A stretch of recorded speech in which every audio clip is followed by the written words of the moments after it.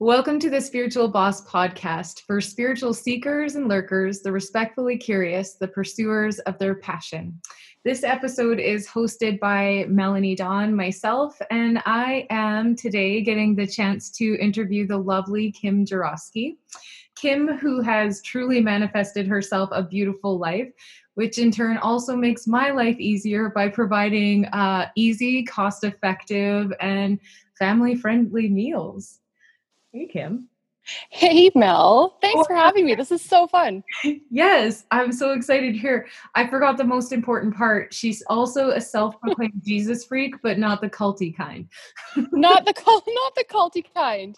Jesus is my homeboy. I think that's a good thing. That's awesome. Tell me a little bit about, I know you've said countless times that you've manifested this life. Tell me a little bit about what that looks like for you and how you did it. Yeah, you bet. I mean, it started super young. I could go on about this for a long time, but I remember very vividly being 10 years old and thinking about my husband. And it was so weird because I'm 10, whatever. But I was like, I wonder if he's doing homework right now too. And then I thought about how kind I wanted this man to be, how handsome I wanted him to be, and how patient I wanted him to be. And I manifested the most incredible man. And then I met my husband, who is better than this man I manifested. And we built this very lovely, wonderful life together. And then we were talking, it was before we even got married. So 7 years ago, we were sitting talking about what our dream looked like and what our dream home, and money's no object and whatever. What does our dream home look like? And we put down just the most extravagant, we want to live in a forest and we want rolling hills behind us. I'd love an older home with character and all this stuff. And wildly enough, just over a year ago, this beautiful home in the forest that's a little older with insane character came on the market somehow in our budget. And it has just been the manifestation of our dreams, basically. Now we're here with our 10 chickens and our 2 donkeys and hopefully some llamas. And we've got all this room to roam and explore and have fun and raise our family. And I can't believe this is my life. And you don't even have to leave home to do your passion because you found an online platform. So how lucky am I? I think I failed to mention how you helped me with these cost-effective meals. Kim's actually found her platform on Instagram. And if you haven't already seen her, be sure to follow her. She kind of hides a little bit from the videos, but her pictures are hilarious. And she's just so incredibly honest about the fails, which are kind of my favorite. And the way it's called at Kitchen in the Hills. Kitchen in the Hills. That's me. So if you are just like me and you struggle to either make food for yourself or the people you love, she's got a ton of inspiration on there that is easy because I've done it. And I've done it, I actually go to your page when I'm looking for something easy that the boys will not reject. You're my Yay! That makes me so happy. I know your boys are teenagers. I have a 2 and a 3-year-old. I hear yuck a lot at dinner time. So I mean, it's so discouraging, but I'm just like, girlfriends, I am not eating based on your palate 100% of the time because I don't love peanut butter sandwiches enough to have them for every meal. So enjoy your supper. Here you go. Where did you find your passion for cooking? For cooking, it was probably, I moved out. I finished high school in grade 11. I had 1 correspondence class left to do in grade 12. So I moved out early. And I found that a way to kind of lure people to come over and visit you was to make sure you feed them. So being kind of one of the first ones, kind of out of my own and whatever, I was given the opportunity to start pretty early, realizing what I want to cook and what I want to feed to people. And I don't know, we grew up in such a churchy family, and the church community was so important for us, and we were always there for other families, and a big part of that was always bringing food. So I watched our community always come together around food, and our families always come together around food, and it was always almost like a competition, who had the best potato salad, whose pie was the best. I'm like, one day I'm gonna have the best, I'm gonna be the best. And it just kind of went from there. I've always really enjoyed eating, as we all do, and kind of cooking just was something that came super natural to me. So my mom had us in the kitchen lots as we were young, and I just kind of kept that going and wanted to make sure that I was setting up a good foundation for a healthy life kind of throughout starting quite young. So yeah. So you have young kids. I remember the yuck moments a lot. And how do you, like, I forget. I think I just did the old hard nose, you'll eat what you get. What's your approach to children and eating? Peanut butter sandwiches? Do you make separate meals? How do you guys make this work with all these different palettes? Well, it's no joke. It's very difficult, but I'm also just trying to remind myself that being as open with food with my kids as I can right now. Yes, there's a lot of yucks and there's a lot of pushback, but I'm hoping I'm giving a gift to my future that I'm not going to have picky eaters later on. I'm hoping that these good habits for food are going to start now. And this is the time to introduce the really yucky, weird stuff because they're still kids. They're still going to play with it. We don't worry about manners at our table. Eat with your hands if you want to, but explore your food. Really get into it. And I'm just kind of hoping for the best, but I'll still make sure that there's something on their plate that they're going to eat. My oldest loves frozen peas. She's 3. I can give her frozen peas as a snack 100% of the time. She will always eat them.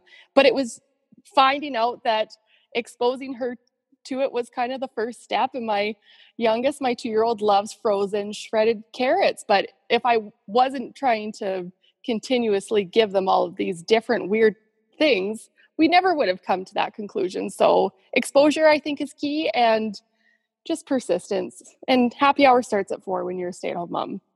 You just have to. What's in your happy hour cocktail? Oh my gosh. Okay. So my friends just moved to a place and they have these big, huge, sweet and sour cherry bushes in Alberta. Who would have thunk it? So if you put those and just soak them in whiskey for like 3 months, you get like the nicest, sweetest cherry whiskey with a little bit of ice, and it's delightful. I don't drink pop and I don't drink juice, so Wow, ice is the perfect mix. that's But awesome. if it's a daytime, whatever, maybe like, I don't know, a glass of wine. It's pretty tame. I'm nothing exciting. That's it. But when you said you don't drink pop and you don't drink juice, that leads me back to this next piece. You had told me that you only feed your family real food. There's no, like, you don't buy granola bars, you don't buy anything like that from the store. That, like, kind of makes my brain hurt. How do you do that? And you live so far away from town. Oh my gosh. It was actually a diet tip that I heard eons ago of you can eat anything you want as long as you make it yourself, which for me is the worst diet tip ever because I have now learned to make a lot of things I really enjoy. So I don't know. It's now getting to the point that making things like granola bars, number one, it's so much more cost efficient and you're choosing absolutely everything that goes in it. But my 2-year-old loves to stir everything. So she's in it with me. She'll eat everything. So I'm like, here's your diet of chia seeds and, shredded carrots and raisins and whatever. But it's definitely a challenge. But if you don't have garbage food in your house, you end up not feeding it to your kids. I will say out loud though, like my kids have had Itchy Ban. They love Itchy Ban. Sometimes you just got to go with it. But I don't know. I doctor it up with some eggs and some vegetables and stuff, and they'll still mow it down. So a bit of compromise, but yeah, for the most part, we try and make everything from scratch, and it saves us a ton of cash. So we were talking, making a joke about you being a Jesus freak, but the truth of the matter is that you are very close to God. What does that look like in your life? How does that play out for you on a day-to-day basis? How do you connect with your spirituality? What does spirituality look like to you? It's such a big question. It's such a deep question. And it looks, I think, so different for everybody, but also the same. I know a lot of people that aren't Jesus freaks, but they feel their spirituality in the exact same way that I feel mine, which is kind of enjoying where we live. I mean, we live in southern Alberta, which to us is probably the most beautiful place we've ever been.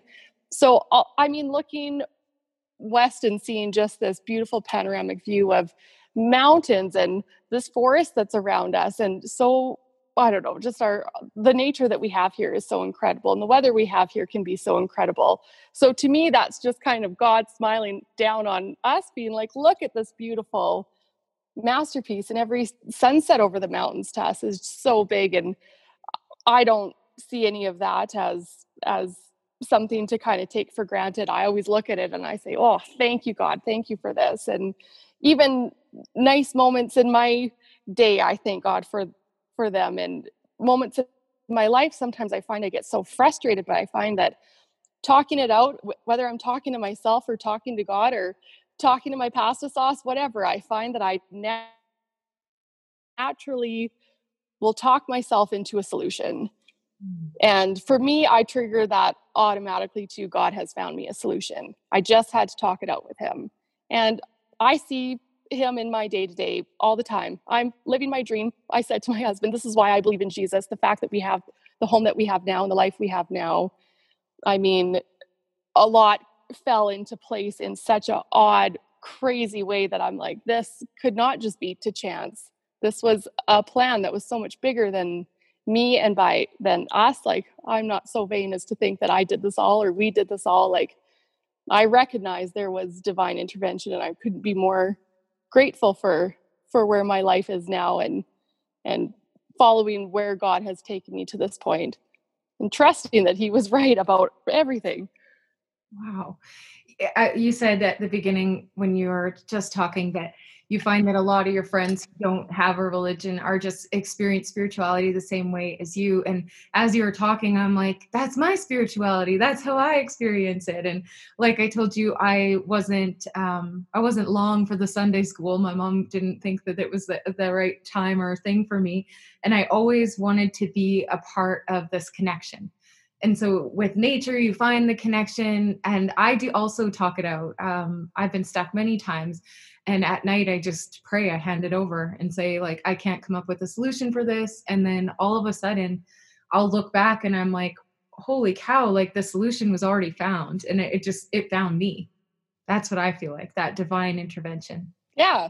Isn't that so incredible? Just let it go and it comes back. It always comes back, I find. And I don't know if you find the same thing, but Way I faster mean, than sometimes I just find our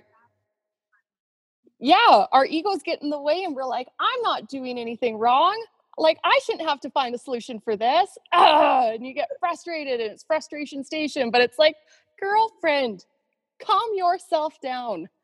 It's like, it is there. Just relax a little bit and like let some other things come into play. Do you use that with the raising of your young girls too? Like I think they were up at like 4 a.m. the other day. Oh, they don't sleep. They never sleep. We party hard all night. Having kids has definitely been the ride of my life. We had 2 kids in less than a year and a half, and that was a horrible idea. I don't recommend anybody have your kids 5 seconds apart. I mean, if you are, great. There's a lot of great things that come with it, but it's baptism by fire. It is very difficult. And I find that my generation, especially, it's such a control freak generation. And I'm of the control freak generation. So as a recovering control freak, it's so hard to have kids because you can't control them. And so I've had to let go of a lot of things, and I've had to trust God's timing with a lot of things with my children and me as a parent, and accepting fault, like going back to the ego thing. I have a hard time accepting that, like, maybe there's some days that I didn't do a great job and I didn't do things as I thought I would have before I had kids, but it's also giving yourself the grace to make mistakes and the room to grow. And God has been on this journey with me, just being like, hey, you need to calm down, Spaz, and be okay with things not being perfect. Like, that's a big part of my Instagram page too, is like, our meals don't look perfect. And yes, I screw them up a lot of the time, but I'm also going to put that in there because I know I'm not alone in that. Mm-hmm. Like, life's not perfect for anybody in any capacity. So I'm not going to pretend that it is. I know it's social media and that's what you're supposed to do, but that's not my jam. So I appreciate it. Oh, thanks, man. I love your fails more than anything because you are so hilarious about them. I eat them up. I also love the way you hear God talk to you. It tells you. Oh, yeah. He often is just like, whoa, crazy. Um, is there anything about you that you'd be willing to share that most people don't know? Like, this is a strange question for me because I talk a lot. I'm a very open book. So I'm like, I don't know. I'm also not that interesting, but I was thinking about it. In another life, I could have been a child star. Let me tell you, when I was 1 or 2 years old, my mom answered like a casting call, and I was a baby on a made-for-TV movie in Canada, and I was like the main couple's child. She had to dye my hair brown, and I was still in diapers. And then she got asked like a couple months later if we would do another one in Edmonton, and she wouldn't drive to Edmonton. I'm like, I could have been the Olsen twins. I could have been, I have a twin brother. We could have been the Olsen twins. He would have been Mary Kate. I would have been Ashley. And we could have this spectacular empire. But my mom didn't drive to Edmonton for the second movie, for the sequel of my movie. I don't know. But I think that's it. I was a child star. Love it. Oh, I couldn't have asked for a better share. As we close out, Kim, I think that it's been such a great time and opportunity to talk with you, and you always make me laugh. This is going to be another one that probably is going to be maybe it'll be easy, maybe it'll be hard, but what do you see or want to see as being your legacy? My legacy. Yeah. A childhood star legacy. I mean, I would like to revamp my child acting career. And then, oh gosh, I don't know. I had one of my mom's friends when I was young said something to me that really stuck. And I think that it's such a great way to live your life. And she said, I always want to leave things better than I found them, whether it's somebody's kitchen or somebody's heart. And I was just like, holy, that's such a great foot to put forward in life, to leave everything better than we found it, no matter who we're seeing, no matter who we're meeting. So I always try and leave everything and everyone better than I found them. Oh, I love that. I've never heard that, whether it's their kitchen or their heart. That hit me in my heart. Oh, that's what I'm here to do. All right, Kim, thank you so much for spending this time with me. And thank you, listeners, for spending your valuable time and joining us on this episode of The Spiritual Boss. I so appreciate you listening. Please click the subscribe button. And if you enjoyed this podcast, leave a positive review so that more people can find us. We welcome emails, input, and comments. You can email us at spiritualbosspodcast@gmail.com. And you can find us on Instagram at the Spiritual Boss Podcast. We also have individual Instagram accounts and Facebook accounts. So if you are listening and there's Jen and Tanya, they're there too. Peace in, peace out.